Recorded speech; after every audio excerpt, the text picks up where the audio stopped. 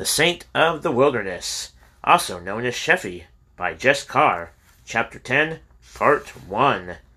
On August 18th, the wailing voice of a fit child broke the stillness of a sweltering and breezeless afternoon. "We can honor you, Aunt Elizabeth, and my own mother, if you'll agree to Margaret Elizabeth for the name," Robert said when the infant was only hours old. His wife made no protest and sank into a deep sleep. The room still smelled of the lingering odor of human sweat, for Elizabeth had been in labor since early morning. "You let Elizabeth's sisters wait on her for a long spell," the midwife admonished as she left. "She's not going to be hopping around so quick after this one." Robert said that if Elizabeth wanted him to, he would ride to Austinville and fetch the nearest doctor. Presently Sarah came from out of the kitchen and announced that their evening meal was ready. As he passed Elizabeth's bed, he saw large beads of sweat on her forehead and in the hollows of her cheeks. He stooped to dry her face and felt her hot, still panting breath in his face. He kissed her dry forehead and stood over her until Sarah called him a second time. Elizabeth sat with them at the table the next week, but her flesh showed a deathly yellow-white pallor, and blue-black circles underscored her listless eyes. She could hardly hold the infant to her breast, and the child always seemed hungry and restless. The following day Robert brought the doctor from Astonville. His diagnosis was rendered quickly. "Your wife has lost too much blood. She will need to rest as much as possible and eat well. Her breasts will not produce the amount of milk the baby needs. She can nurse at night and in the early mornings, perhaps. Get a wet nurse and use her throughout the day." Robert promptly found a slave woman at the crossroads leading to Astonville, whose mammoth breasts would by no means be emptied by her own newborn child. Arrangements were made with the woman's owner, who, in a neighborly gesture, gave his permission and a mule for the woman to travel upon. Elizabeth's slow recovery again prevented extensive travel throughout the rest of August and September. In the interim, Robert read his Bible avidly, searched again the pages of his discipline for anything he might have missed, and read thrice over the abandoned paper to which he now subscribed. The latter would be of benefit in the classroom when October came. He could now tell the children more about Henry Clay and Daniel Webster, and a new man they had not heard of, one Abraham Lincoln. The most recent issue of the paper had carried a story about Lincoln's effort while serving in Congress to propose a bill for the gradual and compensated emancipation of slaves in the District of Columbia. Such was to take place with the approval of the free white citizens. According to the paper, however, the bill displeased abolitionists as well as slaveholders, and never was seriously considered. School hours were over, and Robert stood in his garden digging the October crop of turnips when a galloping horse and rider pulled to a halt at the back door of the cabin. Instinctively he dropped his hoe, for across the years he could seem to sense when the unusual or urgent was at hand, and a horse in a lather never left any doubt. He recognized the rider's face, but could not recall his name. "Yes, what is it?" Robert said as the man dismounted. "Cass Wilkerson sent me to fetch you. There's been a terrible accident." "Well, what is it, man?" Robert urged as the messenger paused, wetting his lips with his tongue. "It's Bertha Kincannon. She's been burned up." "What do you mean, burned up?" "That crazy woman of Stanislaw Lewinsky's burned the house down in the middle of the night, and Bertha laying fast asleep. Nobody was able to get her out." "None of the neighbors seen the fire or smelled the smoke till the roof was fallen in. Do they have the Lewinsky woman in custody? She's in custody all right, in custody in a pine box.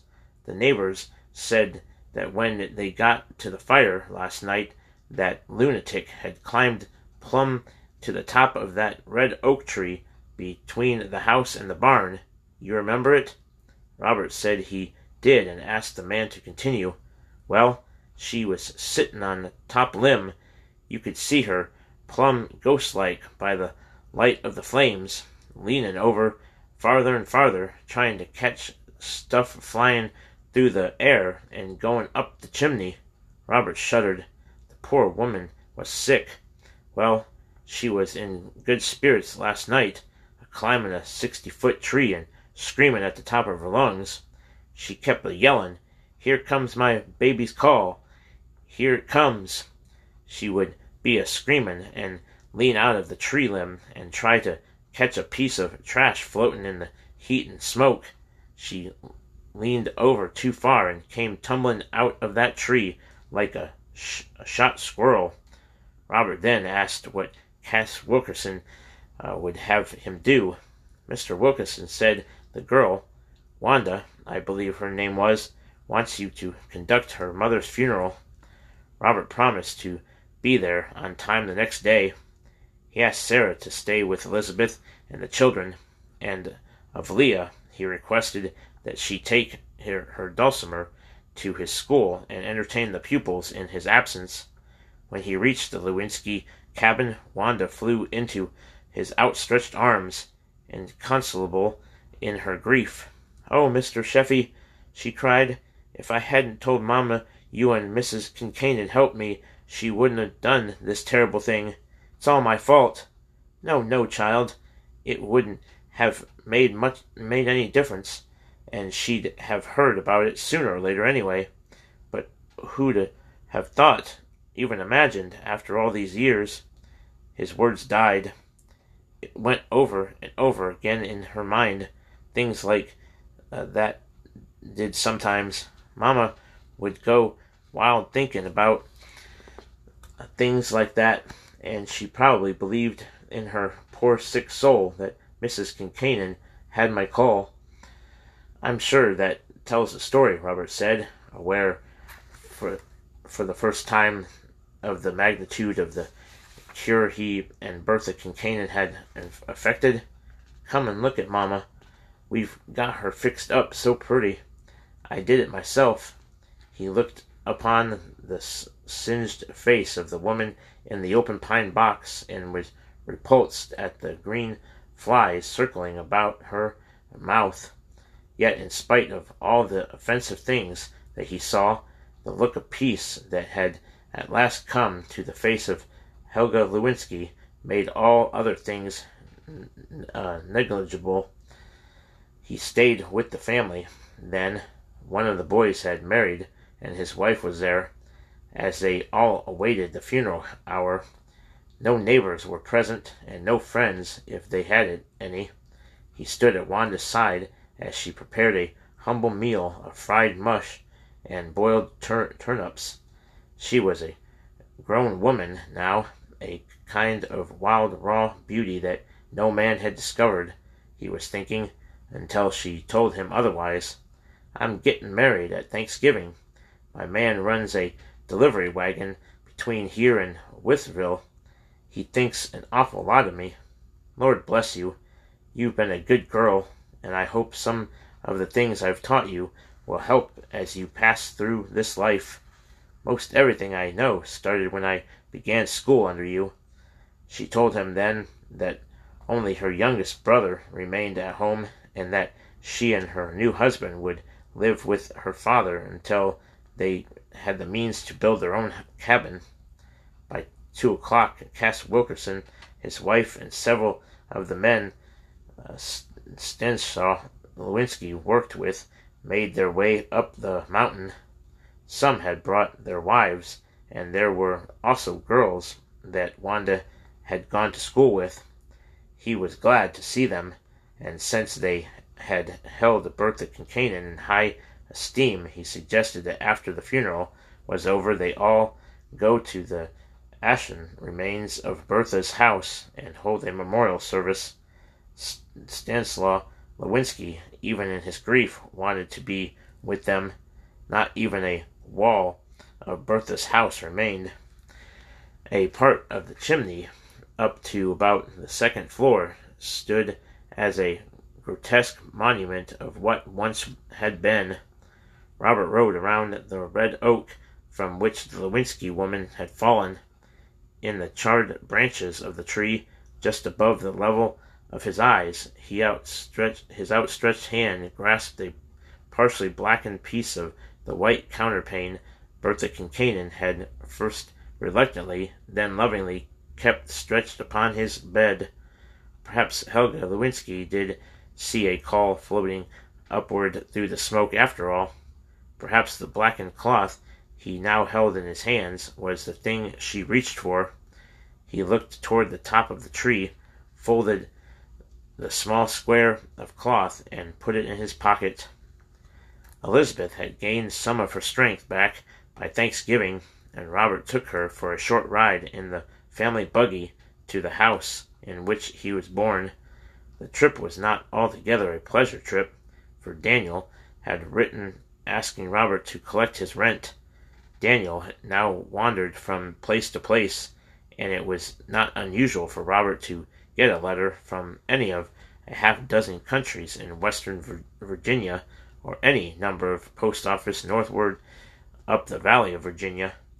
Wherever he happened to be, Daniel would be happy playing his fiddle, telling stories, talking politics, or generally drinking of the warmth of human fellowship.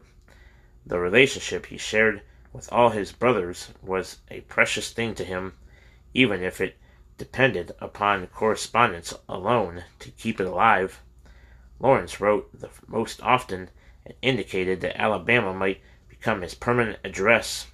Hugh wrote more rarely than the others, but he always had something important to say, reporting in his last letter the part he had played in the convention of 1850 to 51 that passed the manhood suffrage law, opening the way for non-law landowners to be able to vote. Robert now came back to his birthplace without the same feeling of confused nostalgia.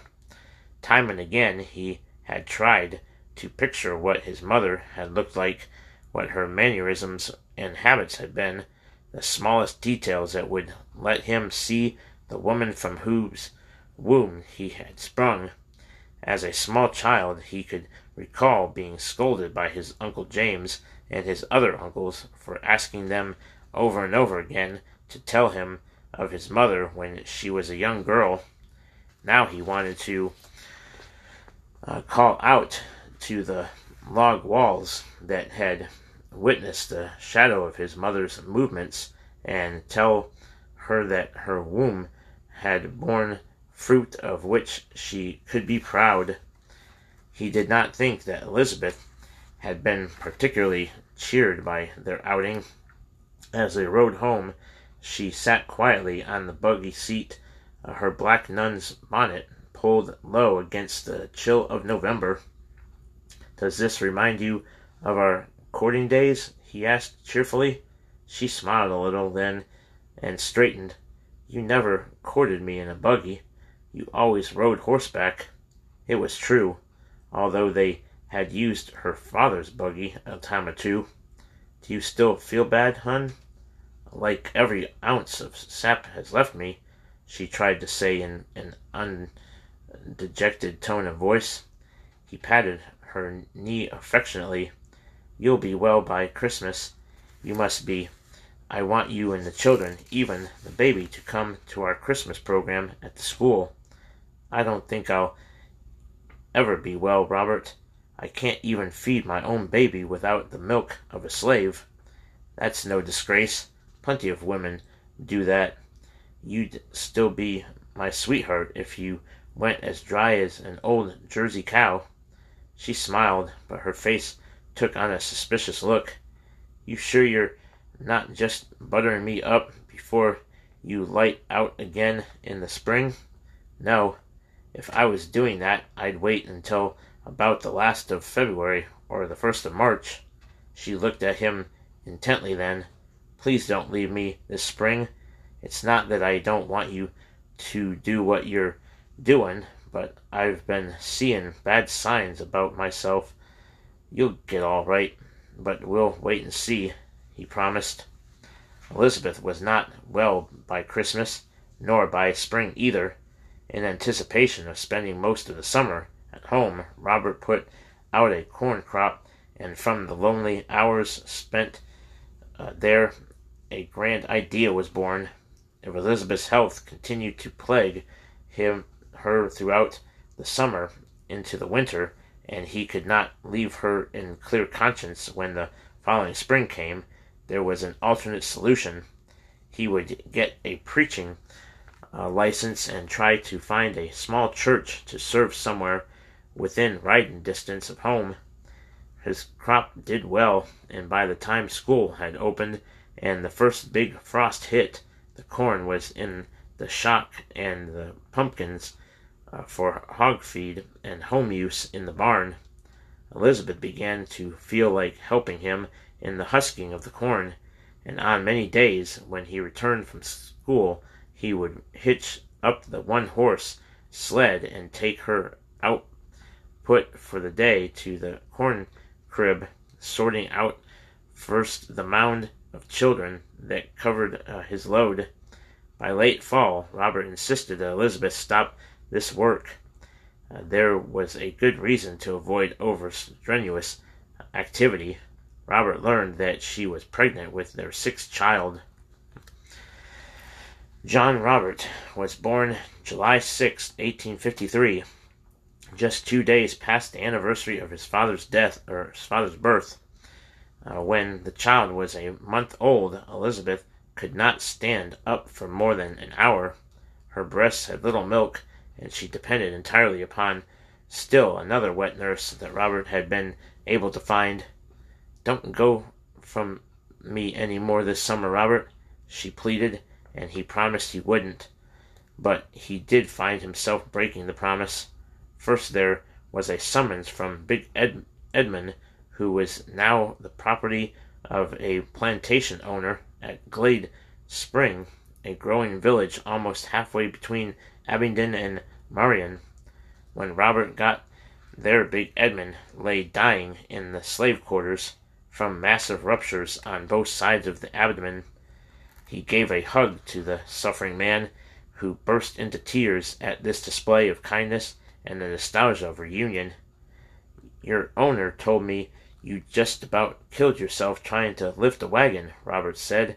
Big Edmund was whimpering and trying to talk at the same time, and Robert could hardly understand him. The slave started again. "They said I couldn't do it. Lift that wagon of corn. I done it, but it hurt me, Mr. Robert." "Had the wagon turned over on somebody?" "No, sir, Mr. Robert. We was putting a new wheel on it. The old one broke off, and then other fellers said we'd have to put a prize under it, and I told I could lift it." "You shouldn't have tried to do this so much, and you're not as young as you once were," Robert added, not really knowing how old the Negro was. "It don't help me none to know hit now. I'm a-dying for sure. That doctor, he wouldn't tell me nothing. Just let me lay here." Robert was satisfied that the slave owner had done all he could.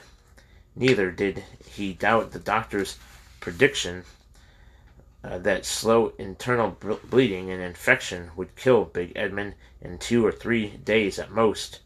The pain came and went in cycles. When Robert decided to bind the sick man's belly with a long cloth to relieve the pressure and hopefully the pain, Big Edmund said, "The doctor done that before. I took it off so's I could breathe a mite better." Throughout the night Robert was torn by the groans of pain. By morning he himself felt a bone-deep fatigue. The slave had held on through the day. weaving in and out of consciousness. The slave owner's wife brought bread and soup, but Big Edmund refused to open his mouth, though he watched Robert eat with a glassy-eyed interest. "You must eat, Big Edmund," Robert said again. "Let me help you eat. It don't make no matter to a dying man. Don't make no matter at all." Robert tried with conversation to comfort the man. They talked of the days they had both known at Colonel James White's house in Abingdon, and the work and fun and laughter that had been a part of it all. Robert had talked to the slave about his soul's salvation the previous day, when Big Edmund had spoken too convincingly about his preparedness. Robert had not forced the pursuit of the subject then. "Now, Mr. Robert, I'm in need to ask you about something," Big Edmund said between grimaces. "Yes? You never knowed about me when Colonel White done bought me? Uncle James never told me anything about your purchase. I was a whoop master, what the other slaves done call flogger man, or whoop master. I worked for a county man down in Alabama. I don't understand. That county man got paid for whooping runaway slaves when they was caught. Did he make you help him?" "Not exactly," Big Edmund said, and stopped, his face contorted again with pain. Robert waited. "No, he never made me do it, but he gave me some pay if I would." "And you whipped and flogged your own black brothers? Is that what you're trying to tell me?" "Yes, Lord," Big Edmund cried out in pain and remorse that seemed to strike him simultaneously. Robert moved his chair closer to the bed and wiped the tear-swollen eyes of a dying man. "God will forgive you for that, and when you get to glory, every man you flogged will forgive you." "No, they won't do it. I whooped some of 'em until their eyes done rolled back in their heads. God can and will forgive that." The black man shook his head, but Robert insisted. "Yes, he will. All of us in some way have beaten the helpless and betrayed our brothers." "Oh, Lordy, I don't feel it," Big Edmund cried out in his anguish. "The greatest Christian who ever lived participated in the stoning to death of one of Christ's own servants, and he whipped and gouged and imprisoned hundreds of others. He cursed the name of Christ, but he saw a blinding light, and he was a changed man after that. He himself felt the stripes of the whip on his back in the damp loneliness of the prison cell." He went on with the story of Paul until Big Edmund seemed to be seeing a profound vision. "Oh, Lordy, it must be so!" Big Edmund cried. "It must be so! Have you ever been baptized?" "I don't know. I don't remember my mammy, but I know I ain't been since I was a man."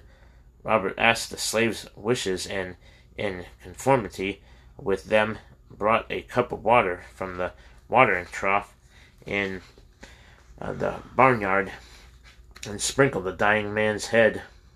They talked in quiet tones after that, and finally there was an unmistakable peace in the fading voice of Big Edmund.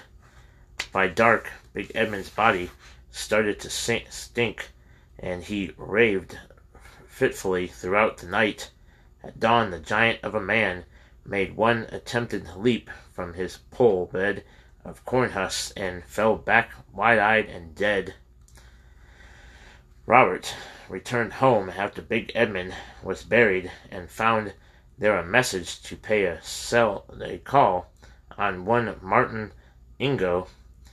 He did so, and after returning from the visit, he burst into his cabin as excited as a schoolchild at Christmas. "Mr. Ingo and some of his neighbors are thinking about building a new church at the foot of Henley Mountain. He's asked me if I'd consider pastoring the church if they built it. It would be close home for you, but looks like to me There's churches enough around here, Elizabeth said. Some of the mountain families want a church nearby, and I'm not real sure, but I think there is a serious division underway among them. With a feeling of exhortation, Robert made his way the next week to the presiding elder of the Withrill district to obtain his license to preach. He was questioned at length, and some of the questions and the tone of the questioner gave him cause to wonder. In each case, however, he answered as fully and patiently as possible. Finally, he was told to come back in a month. He returned to the home of the presiding elder when the time was up, only to confront an evasive churchman who obviously had the backing of the examining committee.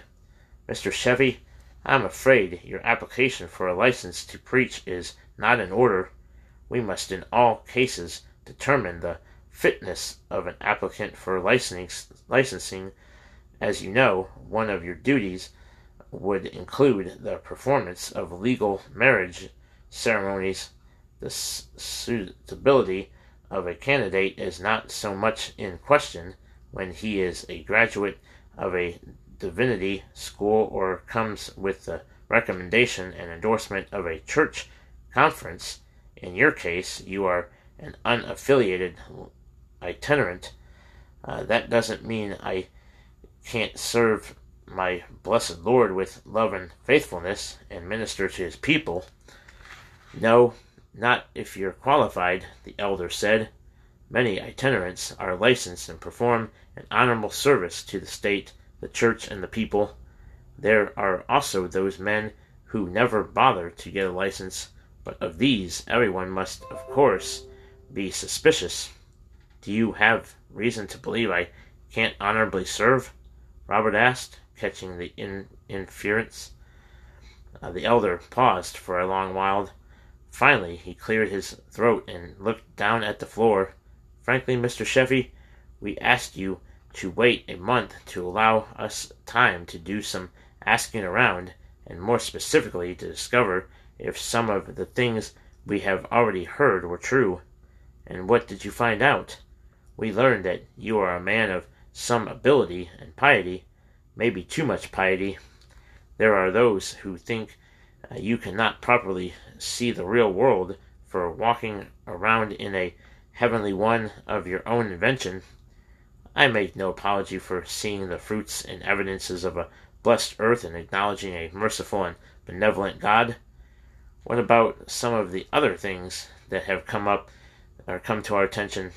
What of your throwing cold water into the face of a pupil? What of wrapping your arms around a tree as though it were a sleepy child? Do you really believe tearing off tree limbs is like tearing the limbs from a person? I have done these things and believe in what I have taught. Then, too, Mr. Chevy, all of us pray, but do you not consider it strange that you are known to pray for 3 and 4 hours at a time, and in most unusual places? In the rain, too, sometimes, I understand. You frighten the children with your prayers. I'm sure you know that. They say you do not pray, but that you talk to God. Good sir, whom do you talk to when you pray? Be that as it may, men should not act in peculiar ways. It unnerves others. But it is said that God's people are a peculiar people, Robert said. When they get queer enough to hug the sugar maple trees and pray out loud for the honeybees, why, we can't help taking notice of that, the elder said gently. Yes, I do those things, Robert said, and I have shouted among the bee gums also. Can you grasp what a wonderful thing it is that the little bees gather the sweetness of God's beautiful flowers and work like tiny soldiers to make the sweet honeycomb? Why, it is a most wondrous thing. The elder appeared unmoved by Robert's simple defense. I'm sorry, Mr. Chevy. Your application has been fully reviewed, and I cannot give you a license to preach. I have been preaching already, Robert uttered in disappointment. With all due respect, I am not sure that your wanderings and exhortations over this state and into the border countries of others, or counties of others, could be considered preaching. They certainly aren't done with the sanction of the state or any religious body that I know about. I don't need the sanction of anyone to proclaim God's loving kindness, Robert said. No one can stop you from being an unlicensed itinerant, and I did not mean to imply that you have done no good. Your kindness to the lowly and the high-bred alike has reached my ears, and I understand that your testimonies are quite eloquent. Mr. Sheffey, if you got the recommendation of the Holston Conference on Methodism, or the bishop perhaps— I need no recommendation to speak what is in my heart, Robert interrupted. He thanked the elder and walked from the room. He returned from Wytheville in a state of such dejection that he avoided even his wife until she discovered him seated unmoving in the corner by the fireplace. Why, Robert, I thought you were still in Wytheville. When did you return? I've been home for about an hour. What is the matter? They refuse to issue me a license to preach. They think I am too peculiar to be trusted with one. Elizabeth listened while he related the rest of his story, but she did not seem fully to share his disappointment. I hope you'll still stay home in the summers anyway. Robert, I'm not feeling so perky yet. The baby is past 3 months old, and I'm still not doing right. He visited with Martin Ingo the following Sunday and told him of the failure to get a preaching license. Don't worry none about it. We'll all go over there and sign a petition when the time comes. Actually, some of our folks have cooled off a little on the new church idea, so I don't know what'll happen, Martin said. Robert rode down the mountain so low in spirits that he did not even wish to go home. The children would miss him, for they would be looking forward to their Sunday afternoon ride in the saddle behind him, and they would not take kindly to his breaking the tradition. At the bottom of the mountain, he got a piece of chalk from his saddlebag and drew a landscape scene upon a flat rock. The picture depicted a small mountain church of log and wooden shingles, with a horse tied to a nearby tree and a man kneeling on a sheepskin prayer mat near the front door. When the sketch was finished to his liking, he studied it for a few moments, smiled, and got to his feet. He placed the sheepskin on which he had been kneeling back on top of the saddle, climbed on, and headed for home. In plenty of time to give horseback rides before dark, he thought. But when he reached his home, Elizabeth was complaining of an abnormal blood issue, and he sat by her side until his oldest boy could fetch a neighbor. The temporary care arranged for, he rode to Astonville for the doctor. The doctor stayed the night, and between frequent trips to Elizabeth's side, Robert slept in the rocking chair beside the fire. He fixed breakfast for the physician before the children were up. Your wife has not made a normal recovery from her last delivery, the doctor said between gulps of coffee.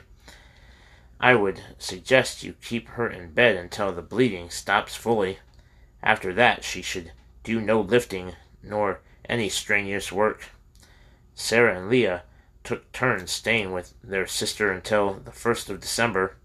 Robert thought all the normal again and took his wife and family to his school Christmas program, where Elizabeth sang the Christmas carols with all the gusto demonstrated by the other participants. The next day, however, she was compelled to return to her bed. "I may as well move in," Sarah said the next morning, trying to add a note of cheer to the depressed household. "Either that, or you do the teaching and I'll stay home," Robert said. "I'd like that," she said, and hurried the two oldest boys, who now numbered among their father's pupils.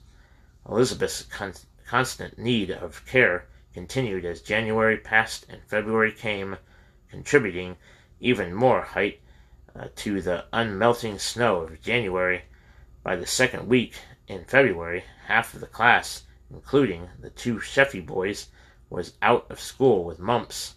Parents came frequently to take ill children home from school, but the appearance of Melville Catron, a neighbor and father of two of Robert's students who had been out of school 2 or 3 days already with the mumps, seemed unusual.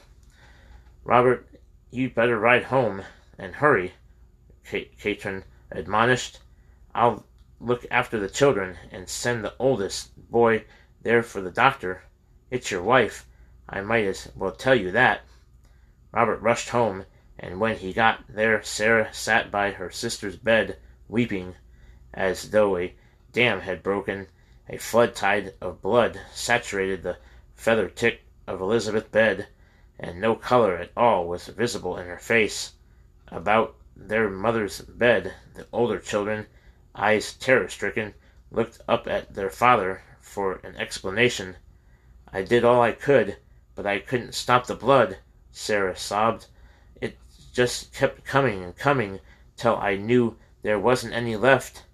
"You did the best you could, I know that," Robert comforted her. "I had to send James Wesley and him with the mumps after a neighbor. Poor little feller.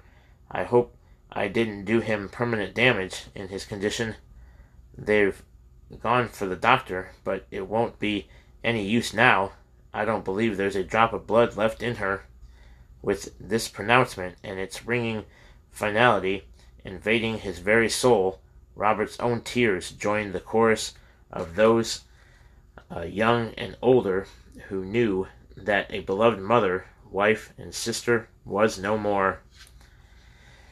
Next time, Chapter 10, Part 2.